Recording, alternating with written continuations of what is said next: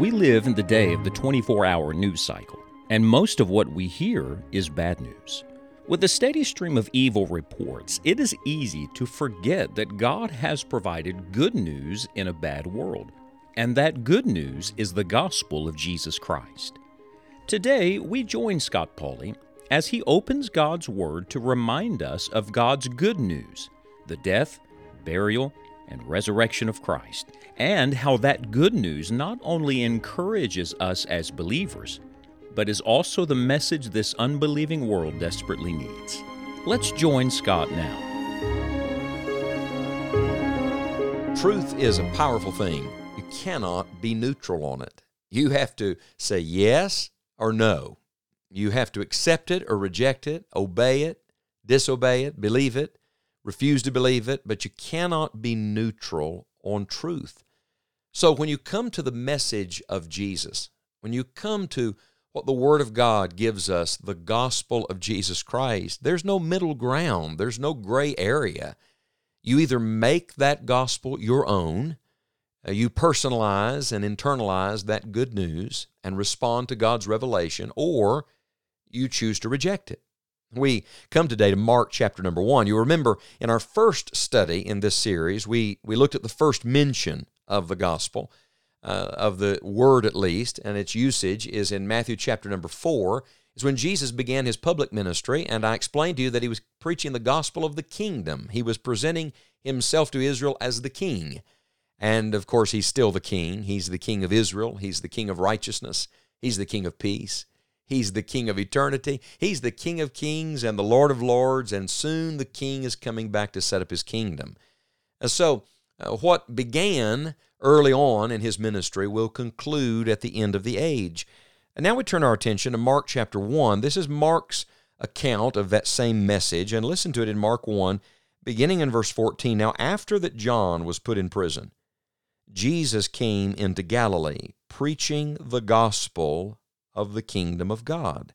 So you remember John the Baptist, the forerunner of Christ. He paved the way, if you will. He was the one doing the preparing work, tilling up the soil, and then the Lord Jesus comes behind, dropping in the seed of the gospel. I love this. Every man has his gift. Every man has his message. Every one of us must find our place and do our part in advancing God's purpose in this world. And of course, this was God's eternal purpose, that he would send John and then the Lord Jesus on his heels preaching. And what is it everybody needs to hear? Everybody needs to hear the gospel.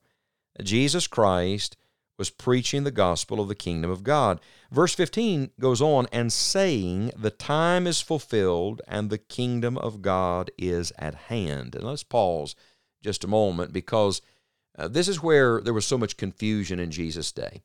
You see, these disciples thought that because the kingdom was at hand, that surely the king was going to march on Rome and throw down the emperor, raise up his own army, deliver the Jewish people politically and militarily. They missed the point that the kingdom of Christ that he was presenting to them was spiritual first, that it was a heart thing. They missed that. And isn't that just like today? Everybody wants external change. Everybody wants political revolution. Everybody wants some material transformation. But no, our King always sets up his throne first in the heart.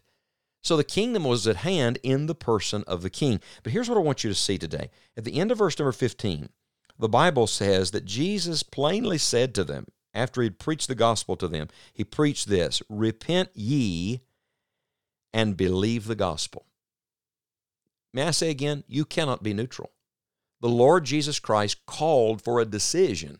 Sometimes people say to me, do you think we really should compel people to make a decision? Well, Jesus did.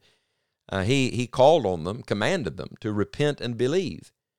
He got to the point. He got specific. He got personal about it. And sometimes we say we don't want to be an offense, but maybe it's that we don't want to be offended, and it's a little uncomfortable for us to press people, but the good news must be responded to. You see, when God reveals his grace and reveals his mercy and reveals his truth, we have to choose how we're going to respond to that. You cannot be neutral. So look at the two things that Jesus couples together, these twin truths. You know, all through Scripture, there are oftentimes things inseparably connected. Here are two of those things. Jesus said to them, "Repent ye and believe the gospel." So what should be our response? What's the right response to the gospel? If you're really going to receive the gospel, you got to respond to the gospel. So what is that? Well, the Bible says on one hand it is repentance, and on the other hand it is faith. I believe these two things are inextricably linked. You cannot separate them. Someone has said that they're flip sides of the same coin. Repentance is not some work that we do.